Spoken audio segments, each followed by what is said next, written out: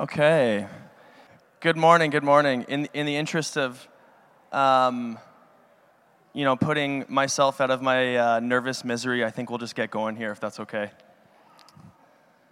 I want to clarify, the only rule I was just given was that I'm not allowed to use any curse words up here. So hopefully I can maintain that rule. So good morning. So for those of you who might not know who I am, you're probably asking yourself, one, who am I? So I can answer that pretty easy. My name's Jonathan. My wife Heidi and I have been involved at Elevation for a few years. We kind of joined at a distance during COVID, and then had the pleasure of hanging out with the youth group this last year as the youth coordinators. And that's a commitment we're continuing into this next year as well, so we've had a lot of fun with that. Some cool facts about me, not much. I have a new baby in the back, way up in the air there. That's mostly Heidi, to be honest with you, so not a lot of me in there, luckily. So that answers the question. The second question you might be asking yourself is, how qualified is this guy standing up there? It's a fair question. I'm qualified enough in that I have a 3-year Bible college education that took me 5 years to get. So I am, thank you, thank you. So that means I'm maybe more qualified than some, but wildly underqualified than most, okay? So that's where we're starting. Ultimately, I have a really hard time saying no to things, especially when those things involve me standing in front of a large group being uncomfortable. And so that's where this came from. Stephen and Melissa asked if I would participate in the multi-voiced series this week. So we'll get into that. They asked me a few months ago, and I spent a lot of time humming and hawing what it is I wanted to speak about. And ultimately, I spent a significant amount of time putting together a slideshow that was like super flashy and had videos and fancy transitions, and at one point sang that song from Night at the Roxbury, What is Love?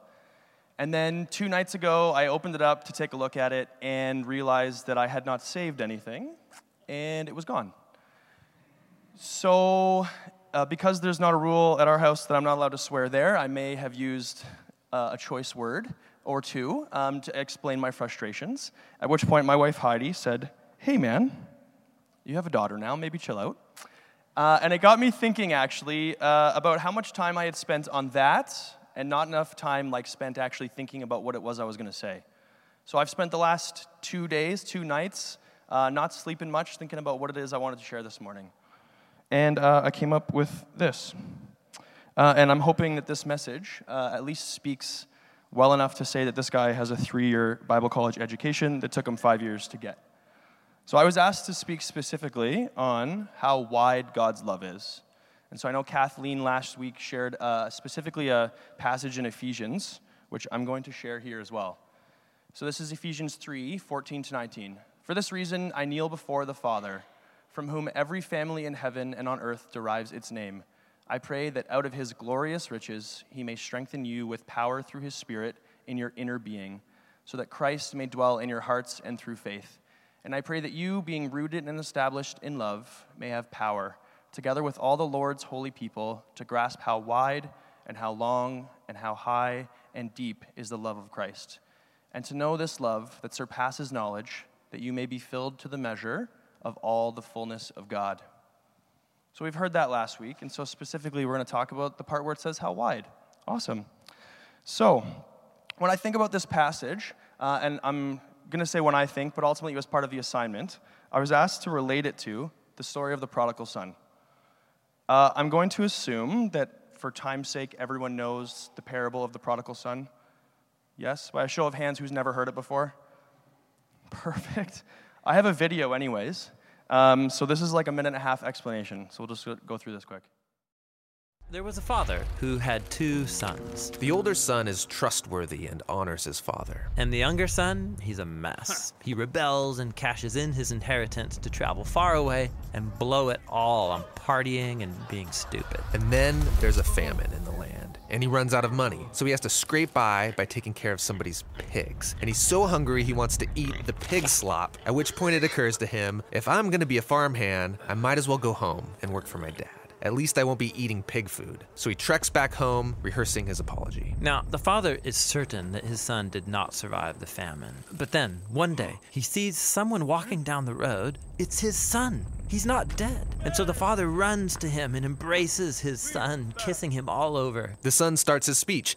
Dad, I don't deserve to be your son. Maybe I could come and work for you. But before he can finish, the father calls his servants to go get the nicest robe, new sandals, a fancy ring for his son. They are to prepare the best food for a banquet. It is time to celebrate. Now later that day, the older brother arrives from a long day working in the field to discover his long-lost loser brother has come home, and they're celebrating? And he gets angry. And think about it. He's been faithful to his father all of these years. He never got a party like this. And then this disgrace of a family member comes home, and they're going to celebrate him? It's disgusting. He refuses to join the banquet. So the father finds the older brother outside, and he says, Son, you are already in our family. Everything I have is yours. But we had to celebrate your brother because he was lost. And now he's found. He was dead, but now he's alive. So in that story, I put together that there are three characters. There's two sons and a father. Yes? We can all agree on that? So there is the father, the one who gives without thinking. He gives everything he needs or everything his son needs. There's the second son who asks for what thinks he's deserving of, takes it, leaves, and squanders it. And there's a second son, by all accounts, or by this account, did what was right. He probably said what he should have said. He probably stayed where he should have stayed. Okay? But I want to break down those three different characters because I think there's a message in each of them and something potentially that we have all played. So I've named the first son the easiest one. And why is it the easiest one? Because I think we're all easy and quick to take what we think is ours. Right? It's easy to be selfish. It's easy to take what we think is ours. It's easy to take more than we need or take more than what we're entitled to. It's easy and natural to point and to think about what's best for ourselves ahead of others. It's human nature to protect our own experience before someone else's. And I think there's lots of times where I have taken more than I should. And I think we can all think of times where we've taken more than we should. It's easy to forget that the decisions we make can have an impact on those that we chose to not include in those decisions. Yes? Right on. Okay. There's the common one. And why do I call that second son, the common one? Because I think that while the first son is easy, this is the one we play the most often. And this is the one where we point fingers. And we say, oh, but hang on a second. That person did something that I don't think is right. And the most direct example that I can think of when brainstorming with my wife is the amount of time that I spend on Instagram. I spend hours and hours scrolling through Instagram only to stop on posts to compare myself to those people. And often, it is to compare myself to think about how much better I am than the other person. Being a new parent, it's really easy to be told lots of things that you should or should not do. And I am guilty of that in whispering in my own tiny mind that when people share things with me, my instinct is to say rude things to them if I don't naturally align with what it is that they're telling me. Yes? By a shake of heads, have we all felt that way? It's the most common. I think it's quick and easy and often that we remind those around us of the wrongdoing that they have done while explicitly eliminating the things we've done wrong. Right? And same as that, the second son is easy and quick to point the finger. He forgets what he's not doing. So we're quick to judge someone in their lows, and I think that video puts it nice. That son and us too, we're also not quick enough to celebrate other people's wins. Right? We point the finger and put people down enough that we forget to also celebrate them when they are winning. Right? So it's common to think that someone doesn't deserve something, and when they get it, that we think we're more deserving instead. Yes? The third character, I call this one the hardest one. It's the father. Why is it the hardest? Because it's hard to forgive somebody. It's hard to embrace someone that we feel has wronged us or that we think has taken advantage of us. It's terribly difficult to allow someone back in who we think did us wrong. It's hard to want to throw a party for someone like that. It's hardest because it's not easy and it's uncommon. It's hardest because it means that we have to welcome in those who likely in the past have played that first son or that second son. I believe that father in the story is a depiction of Christ, of Jesus. It's the same as Jesus, and we all try to be more like that. I'm going to make a blanket statement. We're all here this morning. I'm assuming our goal in life is to strive to be more like Jesus in his characters, his behaviors, his actions. Yes? I keep saying yes because I don't want to say amen, you know? And so I think the father in this story, and like Jesus, is able to do that.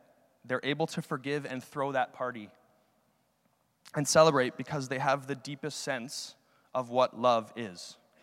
And that was the first keynote where that song played, you know, what is love? Anyways. I did a little bit of research on what love is, and I came up with maybe a more unique definition. But I think the father in this story and Jesus, they exemplify what I call tennis love. And that's like, I'm going to coin that. I'm waiting for the paperwork. It will be copywritten. But what I mean by this is for anybody who's watched tennis or played tennis, there's a term in tennis that represents a score of 0, which is love. Okay? And I did a little bit of research as to why in tennis a score of 0 is called love. And there's one of two explanations. One being that it's actually, over the years, a mispronunciation of the French word for egg, l'œuf. And so people have said it so wrong for so long that it's just love. So I guess that's like, yeah, funny, awesome. Doesn't really fit what I'm talking about. So I choose to believe that it's for the other reason. And the other reason is that it's called love because even at a score of 0, people love the game enough that they play it just because they love it. For the love of the game, they're playing tennis, regardless of score. Okay? I align that. I'm more of a golfer, and so I would love to have an even score, but tennis is making more sense. So I think that's what, in the parable, the Father and what Jesus, they have for us. They have a love that resets to 0. They have a love that resets for the easiest one. They have a love that resets for the common one. And they have a love that resets for everybody in between. And it's there simply because they can, for the love of the game, if you so want to say, so to speak. They give love no matter the score, and it will always be reset to 0. So the father in the parable doesn't throw a party because his son is returning for the first time. He's throwing a party because his son has returned. And at no point does he put a stipulation on it to say, hey, but it's only this summer, and when you wrong me next summer, I'm only going to give you like the second best ring or the second best cloak. That wasn't a stipulation, right? He throws the biggest party he can because he wants to celebrate the return. He opens up with wide arms and embraces that lost son simply because of the love of the game. Simply because he knows nothing but love. He makes an effort at that point also to include the second son, the one who is judgmental of the other. And he reminds him that he's celebrating him because he's happy for the return, not because of what he has chosen to do prior to that. Yes? So, we have an understanding of what I call tennis love, okay? A love that resets to 0. I want to go back to that chapter in Ephesians, but I'm going to look at it in a different version. And I'm going to forewarn anybody. I know that the message isn't everybody's cup of tea, but I'm here as a 5-year, 3-year Bible college graduate, and I'm going to allow it. So I'm going to read that same passage. My response is to get down on my knees before the Father, this magnificent Father who parcels out all heaven and earth. I ask him to strengthen you by his Spirit, not a brute strength, but a glorious inner strength, that Christ will live in you as you open the door and invite him in. And I ask him that with both feet planted firmly on love, you'll be able to take in, with all followers of Jesus, the extravagant dimensions of Christ's love. Reach out and experience the breadth. Test its length, plumb the depths, rise to the heights, live full lives, full in the fullness of God. So nothing crazy in there other than some guy decided that's what it said, okay? So when I read this, there are a couple of things that jump out at me, a little bit differently than that first reading I shared earlier this morning. The first one is open the door and invite him in. And the second is reach out and experience the breadth. Now, in the interest of making my point, I've combined those two things. As you open the door and invite him in, reach out and experience the breadth. I like this because it puts a little bit of ownership on us. It asks us to do something. We have to open that door and we have to invite him in. And if I go back to the Father, the hardest one, that's exactly what he did. He opened the door and he invited him in. Yes? Amen? Uh-huh. And I think in order for us to experience how wide God's love is, we have to maybe put on that hardest one. We maybe have to be that father who opens the door and asks someone in.